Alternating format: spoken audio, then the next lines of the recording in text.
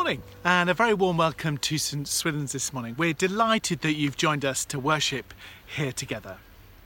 Well, it was great, a real pleasure to be able to gather together publicly last Sunday, whether that was sharing communion in the church building or meeting outside in the pop-up cafe. And can I encourage you to continue to use the opportunities over the summer when we repeat that, but also to continue to meet up while the weather's good in gardens with other Christians and particularly the friends and family in St Swithin's. St Swithin's has a recent history of having the courage to be still, to be quiet before God. And in our busy world where everything is about being quick,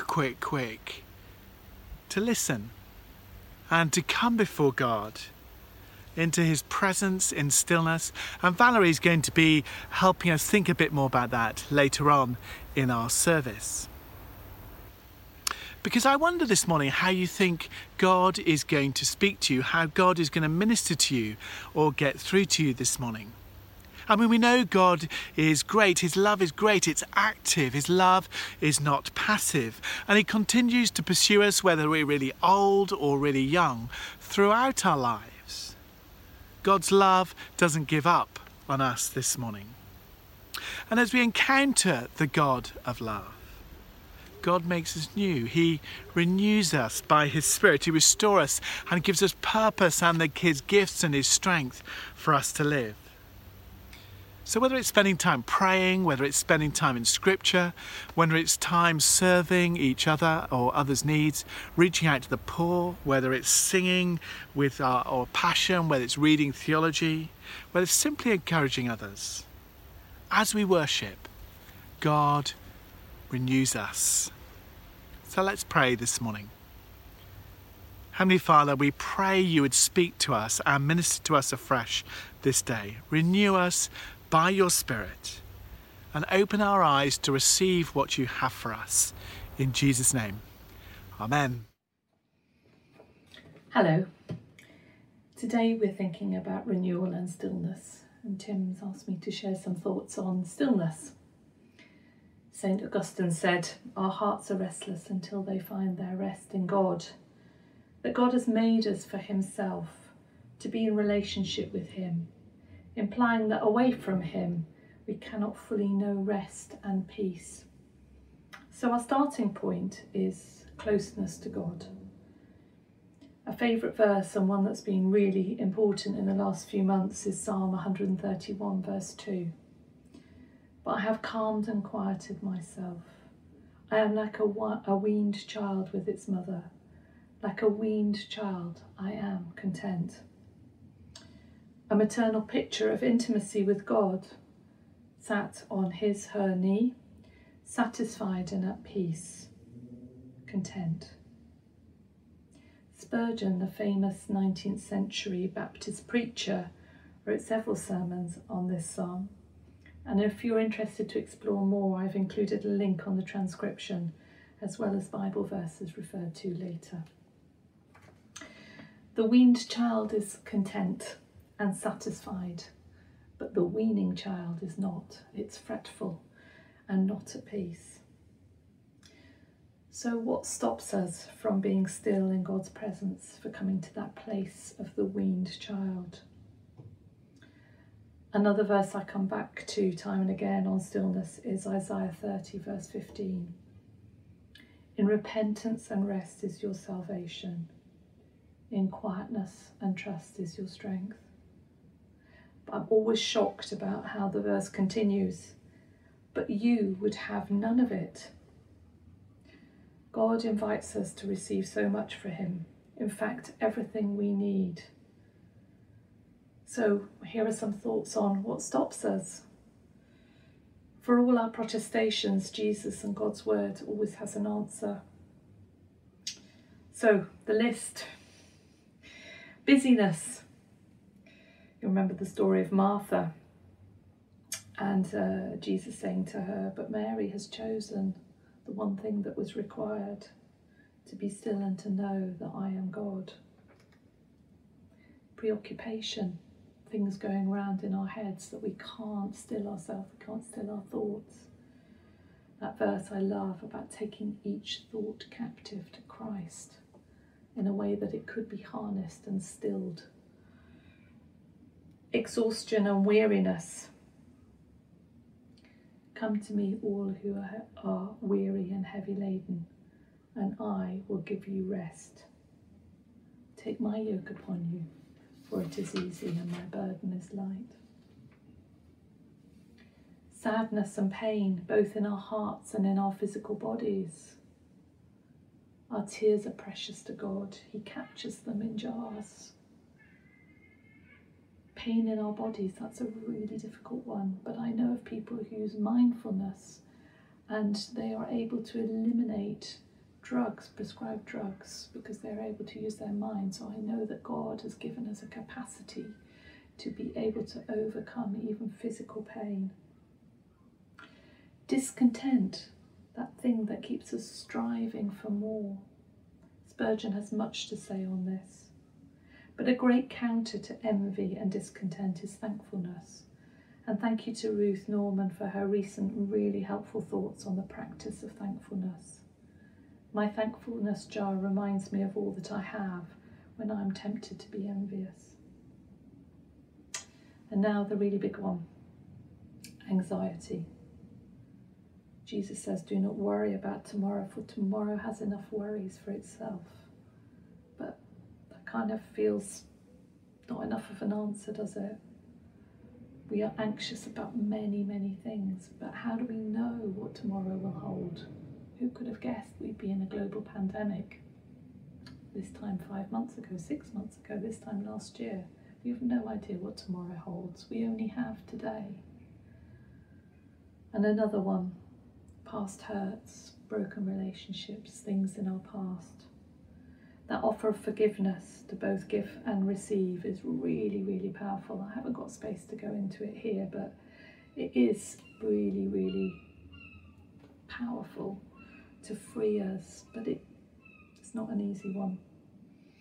I love that verse also in Isaiah about, fear not, for I have redeemed you. I have called you by name and you are mine. And so if our past is redeemed and our future is secure, we only have the present today. That's why it's called a gift. And I thank you to Muriel for that gem. Lockdown has given some of us opportunities to do things differently. Instead of commuting to work, where driving, listening to Pray As You Go and interceding, this has now been replaced for me with what I would call a proper quiet time. The sort of special time with God that I could only achieve at weekends or on retreat. A time alone with God, to sit on his knee, to hear his heartbeat, to listen to him, and to share what's on my heart. It's been a really rich and precious time spiritually, but I've really needed it. I think it's something that has sustained me through what has been a very challenging, busy, and at times exhausting period. But out of that place of stillness with God, he has enabled me to do so much. I still have periods when I forget, and I just to come and sit on Abba's knee, dear Dad's knee. Thank you, Les, for that enduring image of our heavenly Dad, always welcoming us, always waiting, and when we finally get there saying, what took you so long? In music, we have pause. It's a sign, a little semicircle with a dot in the middle. In drama, there's a dramatic pause.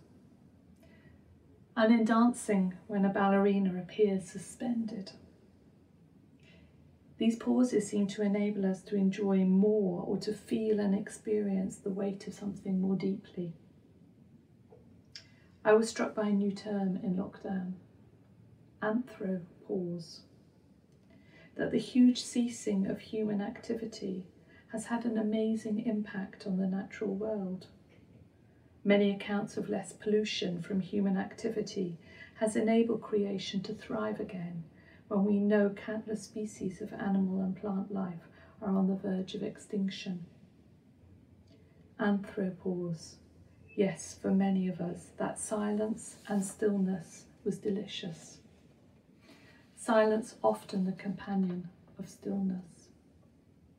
And it's not surprising, therefore, that when we are still, it benefits the whole of creation. We need these still points throughout the day, a rhythm of prayer and activity, like the tides ebb and flow, and that monastic rhythm of prayer giving us opportunities to recenter. We need to work out of a place of rest, not just rest from activity. I think there's something called a fulcrum point, which is where the centre that enables an activity to happen. Stillness with God, I would say, is our fulcrum, and Jesus our centre point. And Jesus is our role model, as we know there's many examples where he withdrew to be alone with God. I hear you say, yes, sure, it was okay for Jesus. He didn't have to work like we do. He didn't have to juggle childcare, domestic chores, work, looking after neighbours, pets, parents, etc. I find the story of Charles Wesley's mother, Susanna, really inspiring.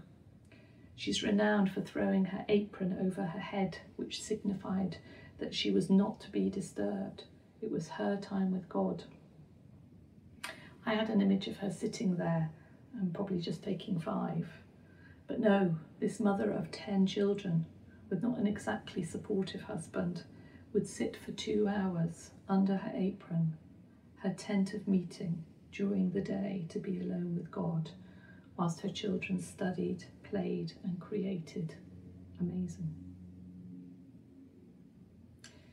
The metaphor of the weaned child and intimacy to the father, mother, may be images that are painful for some of us. If that is the case, then I would encourage you to speak to someone you trust at church, to help and support you work through difficult emotions and feelings. But maybe we could share with one another the things that stop us, the things that we feel difficult from getting close to God and being still. Spurgeon asks, what are we weaned from?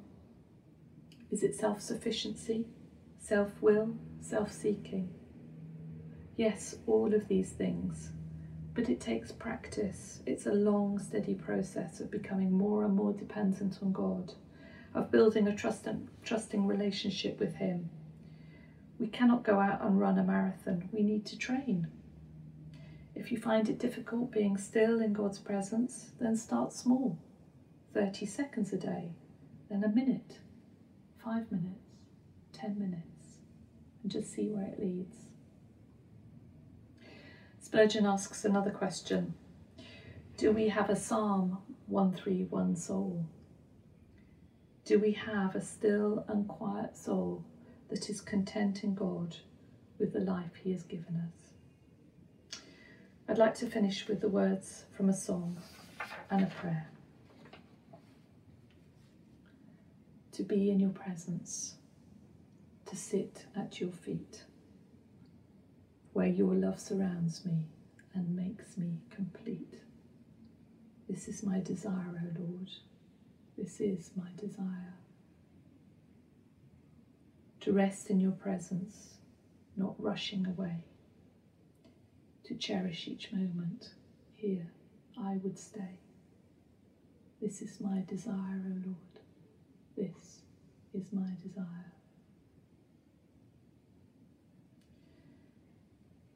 Lord Jesus, I pray that you would create in us a greater desire to seek stillness in Abba's presence, knowing that it is a place where we are fully satisfied in that healing shalom, truly at peace. Holy Spirit, work in us to remove barriers and obstacles to that place of intimacy, so that we, your children, can say we trust you fully for all our tomorrows, for they are safe in your loving hands. Amen. One thing I ask of the Lord, this is what I seek, that I may dwell in the house of the Lord all the days of my life, and to seek him in his temple. Lord, help us to slow down to be with you. Help us to be still and listen to what you are saying to us in this season of lockdown and as we emerge back into society again. Help us to grow in our stillness and inner rest with you, to open the eyes of our hearts in order to be more aware of your presence. We thank you that you make all things new, that in your presence you renew us by your Holy Spirit, that you recharge us, refresh us, and remake us. Renew our minds through your living word. Renew our hearts by your Spirit, and renew our hopes and dreams to follow you as we yield ourselves afresh to you this day. Help us to see you in all that we do, in all that we say, and in all that we become, as we travel on this journey of transformation to your heart. Help us develop stillness as a rhythm in our lives, that in the stillness we are able to lie down in green pastures and come beside the still waters of your love. Help us to see ourselves as you see us, beloved, precious, and honoured in your sight.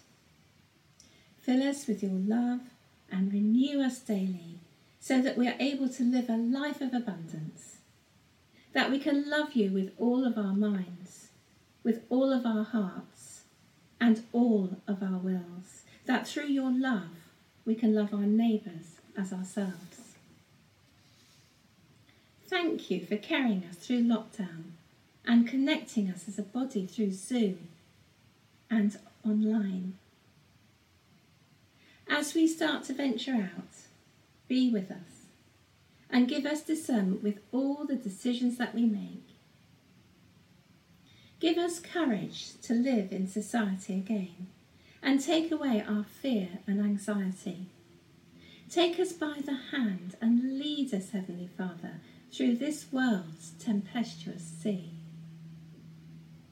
Guide Boris Johnson to lead with wisdom and balanced restraint. Guide us to learn the lessons of lockdown as individuals, as a community, and globally.